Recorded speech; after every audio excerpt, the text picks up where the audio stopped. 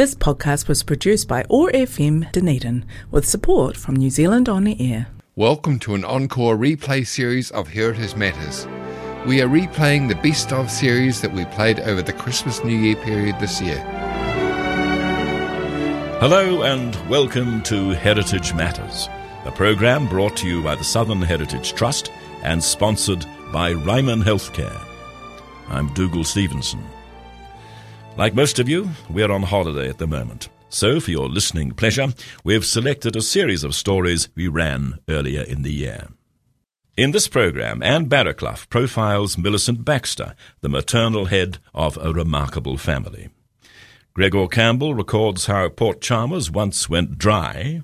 Judy Southworth brings us part 2 of the Archie Dunningham story, and we hear a sermon on the benefits of purity.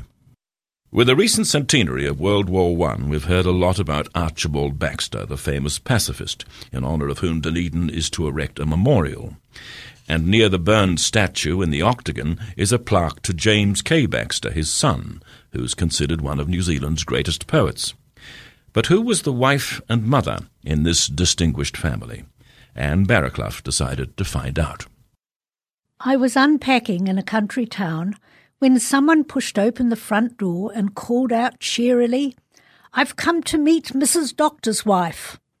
I cringed and had some difficulty graciously accepting the proffered cake. She was a neighbour who had kindly announced my new identity. How much worse this must have been for Millicent Baxter, whose fascinating biography, Out of the Shadows, I have just read. She was conscious of the fact that she was the daughter of a famous mother and father, wife of a famous man, and mother of one of New Zealand's foremost poets. Millicent's mother, Helen Connon, was Canterbury University's first female student. She graduated in 1880, did a first-class Masters in English and Latin, and became the first woman in the British Empire to obtain an honours degree.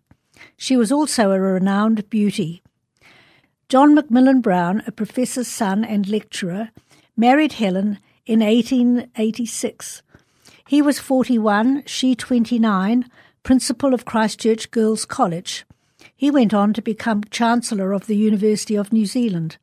They bought a fine house, richly furnished, with antiques and paintings, surrounded by spacious gardens. In 1888, their first child, Millicent, was born. Helen returned full-time to work. A nursemaid cared for Millicent. 10 years later, Viola was born. The sisters enjoyed a privileged childhood, a gracious home, servants, 2 holiday houses, and overseas trips, but had neurotic, distant parents. The girls were homeschooled, but Millicent briefly attended school in England on an overseas trip in 1900. Back home, her father coached her for scholarships to Sydney University. He was an overbearing martinet, and relationships were strained. He much preferred Viola, whom he called a beautiful replica of his wife, who died of diphtheria, aged 46 in 1903. After failing entry, Millicent lived in Sydney with an aunt, made friends, enjoyed herself, and passed the entry exams, gaining a BA in Latin, French and German in 1908. Her summer holidays were spent in New Zealand enjoying exploring the back country with friends. After graduating, she and her father visited Europe again. Millicent was accepted by Cambridge University, where she gained her tripos in French and Old French. She wrote, "The easy, pleasant life, unlike any other in the world with its interesting work and delightful companions, was moving irrevocably into the past, and so was all the life of the middle class in England as I'd known it. Perhaps it was right that it should go. We were comfortable, so self-satisfied, and around us were evils and everywhere in the world which we never saw nor thought of. We saw them now, but sometimes I feel a nostalgia for those times." She had acquired a refined upper-class English accent, and although she tried to lose it, retained it all her life. Back in New Zealand, Millicent spent the war years making up Red Cross parcels for troops overseas, and helped in the Inquiry Bureau of the Red Cross, sending information to the families of soldiers missing or presumed dead. Archibald Baxter, a rabbiter from Brighton, a declared pacifist, had been conscripted into the army and sent to the front, where he was subjected to inhumane and cruel treatment, the worst being a form of crucifixion called Field Punishment No. 1. In March 1918, he wrote to his parents what was to become the famous letter which found its way into Truth. It is not possible for me to tell you in words what I have suffered, but you will be glad to know that I have met a great many men who have shown me the greatest kindness. If you hear that I have served in the army, or that I have taken my own life, do not believe that I did it in my sound mind. No matter what anyone says, I never will. Millicent later wrote of the letter, which she read in 1918, My whole life changed. From then on, I began to look at things differently. It altered my whole outlook on politics and everything in life. I keep it in my handbag to this day. The letter moved me right out of my shell into the open, and in the open I've remained, looking into things, questioning them. The people around me were still solidly warlike, that's to say, normally patriotic. There was terrible hostility to any pacifist opinion. In mid-1919, she and her sister went to Sydney, where Viola studied art. John, then 74, was offered the post of Professor of English at Otago University. Although he had retired from Canterbury 24 years earlier, he had been Chancellor of the University of New Zealand since 1916. He insisted Millicent come with him. Charles Brash, who knew her at this time, wrote that she had a strong, independent, inquiring mind. She decided to meet Archibald Baxter. She caught the bus to his parents' house in Brighton several times, but Archie was away rabbiting in central Otago. 6 months later, having heard of the small lady with the refined voice, they met. He looked terrible. His teeth were decayed and his eyes stuck out. They fell in love. She said, Archie had everything I'd hoped for. Someone with something I had not really believed I should ever find. The perfect understanding I had imagined and never found. He told her she was the woman he had dreamed of all his life and that he would never have married had they not met. She returned to Christchurch. Her father was aghast and tried to dissuade both from marrying. Archie's family was equally opposed in view of the couple's totally different backgrounds and education. He had left school at 14. She was a multiple graduate. On 12th of February 1921, she 33, he 40, they were married quietly, with no reception, in the Dunedin Registry Office. With help from Millicent's father, they bought a farm at Koori Bush, with a 4-roomed cottage lacking running water or electricity. Millicent adapted easily to her new life, and as she had never had to learn to cook or keep house, she never mastered these skills, although she considered herself a good cook. She loved gardening. They were very happy. They sold milk, butter, eggs and bacon.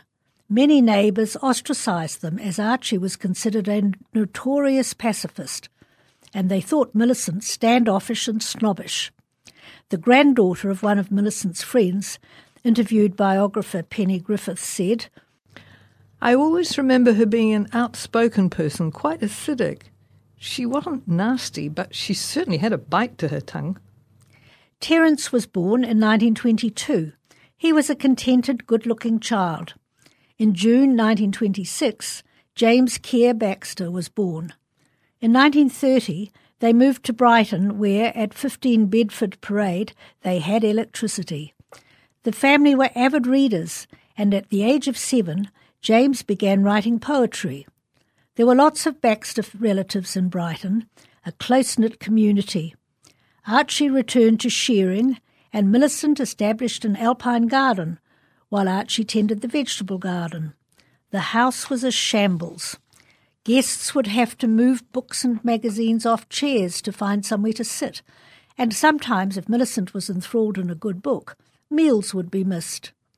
The couple joined the Labour Party and founded the Dunedin branch of the No More War movement and avidly pursued pacifism. Their good friends were fellow pacifists, but generally the Brighton people had difficulty relating to Millicent. The couple often took the boys camping, sleeping under tarpaulins and eating rabbits cooked on an open fire. In 1935, John Macmillan Brown died, leaving his 2 daughters a generous annuity. Millicent, Archie and the boys took a 2-year trip round Europe in 1937, where they visited some of the places Archie had known during the war. It was then he decided to write a book on his experiences. He dictated the text to Millicent. We Will Not Cease was published in London by Victor Gollancz in 1939. It was not until the second printing by Caxton Press in 1968, when pacifism was becoming more tolerated, that it began to do well, and has become an anti-war classic that has inspired a film and an opera. With the coming of the war, 19-year-old Terence, who had been to a Quaker school in Wanganui, was called up for territorial service, appealed on conscientious grounds, refused a non-combatant role, was arrested and spent the war in prison and a defaulters' camp. James completed his education at King's High School, where he often turned up late, scruffy, shoeless and lunchless, and refused to take part in cadets. At university he did well in English, continued to write poems, and started drinking to excess. In 1945, Caxton Press published his first book of poems. He dropped out of university and got a job at an iron foundry, causing a rift between himself and Millicent. In 1995, Dr. Janet Wilson of Waikato University theorised that the tormented and talented J.K. Baxter was born into this marriage of emotional exclusiveness, a seemingly monolithic institution, where he was forced early on to negotiate his self-identity. His failure to achieve relatedness with his mother, to discover a sense of autonomy other than momentarily through his art, probably contributed to his obsessive urges, his alcoholism, his intense piety, his search for an alternative society, and the compulsion to write as a release. Oh, woe is me, I thought as I read this. I and all those mothers who have good relationships with our sons have stifled their creativity and denied them the opportunity to form their self-identity. Millicent's biographer argues that Millicent and Archie were in love with each other at the expense of their children, as had Millicent's own parents been. On 10th of August 1970, Archie died, aged 88, and in 1972, James died, aged 46. Millicent, Archie and James had all become Catholics some years earlier. After Archie's death, Millicent had moved from the large house in Brighton to 10 Kinsman Street, Wockery, and at the age of 83, visited her sister in England again. Viola had studied art and married an Italian musician. In the late 1970s, Millicent began writing her memoirs. In July 1983, she broke her hip, after which she experienced dementia, before dying a year later, aged 96. She lies beside Archie in the Green Island Cemetery. I am Anne Barrowclough, reporting for Heritage Matters. I am grateful to the voices of Judy and Bill Southworth and Penny Griffith for Out of the Shadows, The Life of Millicent Baxter. Before the invention of shipping containers, ships used to spend a lot of time in Port Chalmers loading and unloading. The crews had plenty of downtime in port, so there were a lot of pubs where they could wet their whistles. But remarkably, at the beginning of the 20th century, all those pubs were closed and shuttered. Here's Gregor Campbell with that story. In late 1902, there was a general election in New Zealand. As was customary, voters could also, for their electorate, vote on the subject of alcohol, and prohibition was one of the options. In Port Chalmers, publicans were visited before the vote by a delegation of workers from the wharfing and ironworking trades with a request. They wanted a threepenny beer, presumably a small drink for the working man on his way home rather than cheaper beer as such. The publicans refused, and the workers said they would vote for a dry electorate. Seemingly to everyone's surprise, Chalmers' electorate went dry. Not the least surprised were members of the local temperance movement. Their pre-election meetings had not been roaring successes. On the eve of the vote, a small but fervent prayer session had convened until 1:30 in the morning. To them, the reason for the result was clear. It was divine intervention. It can still be debated, as it was at the time, whether consumption of alcohol declined in the district when it was freely available to be consumed in and taken back from Dunedin. Many Port Chalmers men, instead of having a few beers after work each day, saved their money and took the Saturday train into town. The last train to the port on a Saturday evening was named by its crew the Royal Soaks Express and described as not a place for ladies. Scenes of disorder outside the Dunedin railway station were commonplace. Pickpockets benefited from the disorder. Arrests were also made in Port Chalmers of now ex-publicans suspected of ignoring the law. Distinctions between alcohol offered to private guests and that offered for payment were fine ones and difficult to prove beyond reasonable doubt, as was the status of stocks left in storage after the vote or bought as part of a property transaction. Immediately after the result of the election, a petition was raised for an inquiry into certain irregularities in the vote, including a number of votes from Peninsula booths which had unaccountably gone missing. Senior Magistrate Graham presided, but his jurisdiction was challenged by counsel for the Prohibition movement. Graham declined the challenge, which was then taken to the Supreme Court.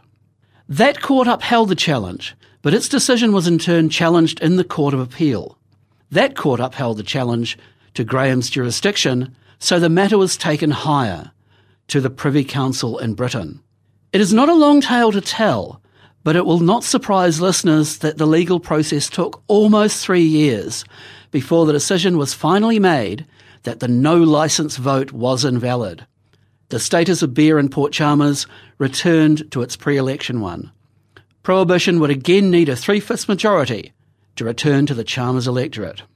August of 1905 eventually saw a crop of notices in local newspapers declaring the intentions of publicans to obtain licences from the next meeting of the licensing committee at the local courthouse. 13 applications were made to the committee from Ravensbourne, Normanby, Shield Hill and Portobello, as well as from Port Chalmers, and all applications but one were allowed. Pubs opened, no doubt to some jubilation, but the Otago Daily Times was able to report that the habitual quietness of the township can hardly be said to have been disturbed. Cheers. I'm Gregor Campbell for Heritage Matters. In our last programme, we brought you part one of an interview Judy Southworth did with former Dunedin City Librarian Mary Ronnie, who told us about her distinguished predecessor, Archie Dunningham. Dunningham was quite striking in appearance, something that writer Charles Brash noted in his book Indirections. Archie Dunningham looked all finesse and discretion, black-haired, smoothly rounded and sleek as an otter, with flawless pale olive complexion, talking rapidly in a low voice which he raised whenever necessary to silence objection, and slowing down at times to linger on and repeat a word or phrase with quick, soothing gestures of his hands and slightly frowning, concentrated face. He span a cocoon of propositions and schemes which admitted no possibility of your disagreeing. A strong, restless intelligence concerned to make a first-rate library in Dunedin. He was thorough and thoroughly diplomatic. In the second part of her interview with Judy, Mary Ronnie told us about the changes Dunningham made to the way the DCC library was run. Was this lively, out and in stuff, that material was coming and going all the time. And we were expected on the desks in those rooms to help people get what they wanted then and do research for them if that was necessary. And being in the commercial and technical room, which I took over when I was 20, just at the end of the war, the things that were being published that had been secret, like atomic energy, jet engines. You can imagine what suddenly came into print. And because it was absolutely wonderful, and Archie was very good at letting me.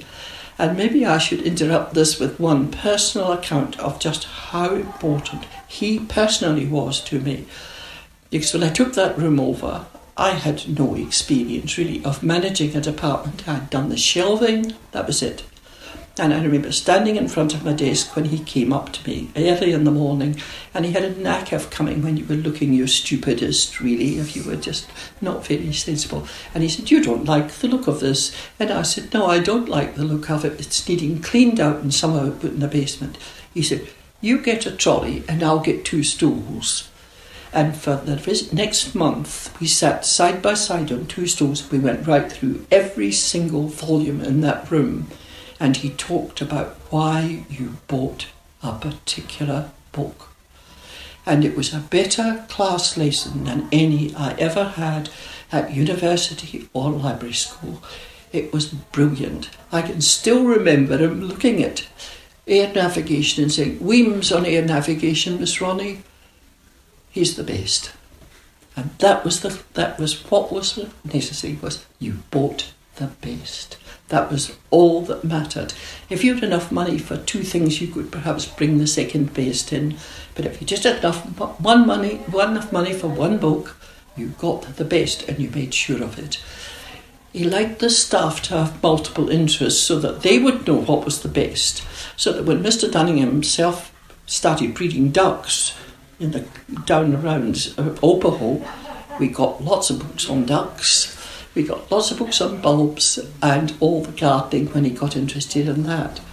So that was a huge impulse for me. I just thought that this was absolutely great, and that he would take the time to work with a junior, because that's all I was at the time. I did have the Library Association certificate, but that was all. I barely started my degree, but that didn't matter. What matters was that the public out there had to have this. So personally, that was very important to me. And he generated a sort of energy in all of us about change. Nothing would stay the same. I don't know how the public felt about this, because there were times when nothing stayed the same for weeks on end and we were churning out things. He was badly keen on statistical analysis. So you learned how to actually assess what people were reading. And he had got Peter, whom I eventually married much later, to invent a system which enabled us to do this. I think the only place in the world was somewhere in America that had it, but Peter invented this, and nobody liked it, of course, on the staff, but it did tell you. You could save up the record of it and analyse them in your own time about who was reading what and why. You should have as much as possible.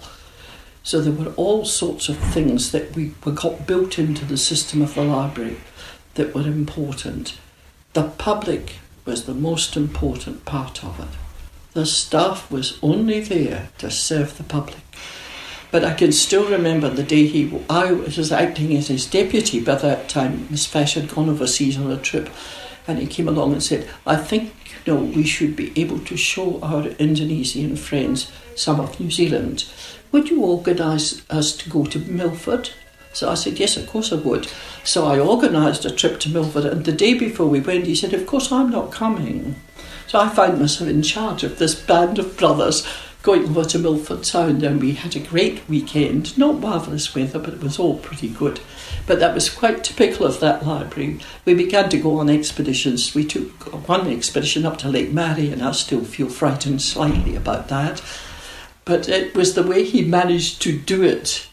We also set about altering the huge gardening section, and it meant that every piece of that cataloguing had been done and it had to be changed. So we put it all back on the shelves the way we thought it ought to be, and then he looked at me and said, "And of course you will tell the cataloguer, won't you?" and floated off.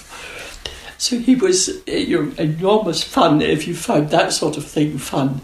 I think it might be disconcerting if you didn't. I think we were very sad indeed when he went off to Indonesia and eventually, of course, stayed there. Mary Ronnie has written a comprehensive history of the Dunedin Library called Freedom to Read, which listeners with an interest in the subject are sure to find interesting. Older generations worried about the morals of young people, and they often used sermons from the pulpit to tell them so. Gregor Campbell has come across a warning issued by an early Dunedin synod which did not hold back when it lectured young about the need for purity. Dunedin's Presbyterian Synod in the late 19th century was concerned with many things regarding the inner lives of its congregation. They were a spiritual bulwark against the rising tide of immorality propagated by outside sources, as evidenced in this excerpt from a report in the Otago Witness of November 1892 under the subheading of Impurity. Your committee find it impossible to put before you the wide extent to which this evil exists and the ravages it is making among the young people of this colony. It is a state of things, however, demanding at our hands the most serious and careful consideration, and your committee hope that wise and effective measures will be taken to bring about a purer and healthier sentiment in regard to a sin which more than any other is eating into the heart of our social life. Men and women should be made more fully to realize the shame and disgrace that rest upon those who are in this respect transgressors, and to understand the righteous displeasure with which God regards every form of impurity. While the source of this vice lies deeply embedded in the natural heart, your committee have only too good reason to fear that its prevalence is greatly fostered by the reading of novels in which the plot turns on libertinism, by anarchist literature which is daily spreading, and by indecent pictures which are sold in a clandestine way to the young. It is also a notorious fact that advertisements appear in several of our newspapers that lead to the introduction of pamphlets whose only tendency is to encourage prurient thought, and so the very soul of purity is being driven out of the hearts of our young people. It is gratifying to observe that the Offensive Publications Bill, which deals with this evil, has become law. While it may not be in our power to prevent the poison from finding its way into the hands of the young, yet surely it is not impossible to provide the antidote. A frank statement of truth, physiological, moral and spiritual, would at least put them on their guard against the injury done to body and soul by indulging in this vice. Although these iniquities abound, it is yet only right to say that the returns sent to your committee make it abundantly plain that those within the church are to be recognised as to a great extent free from the vices of gambling and impurity. This fact forces upon us anew the truth that the church is the grand conservator of purity and righteousness, and that the gospel of Jesus Christ is still mighty to the destroying of the lusts of the flesh and the fortifying of the heart against the temptations of the wicked one. I am the very pure Gregor Campbell for Heritage Matters. This programme, which will be repeated on Sunday at 7 p.m, is kindly sponsored by Ryman Healthcare and brought to you by the Southern Heritage Trust.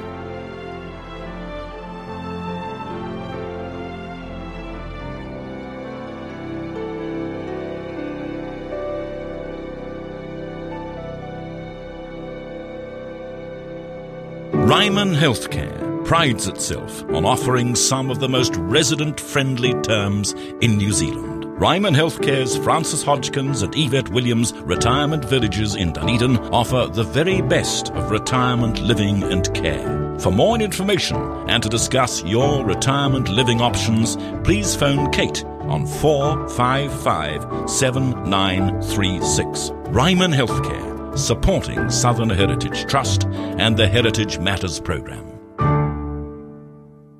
This podcast was produced by OAR FM Dunedin with support from New Zealand On the Air.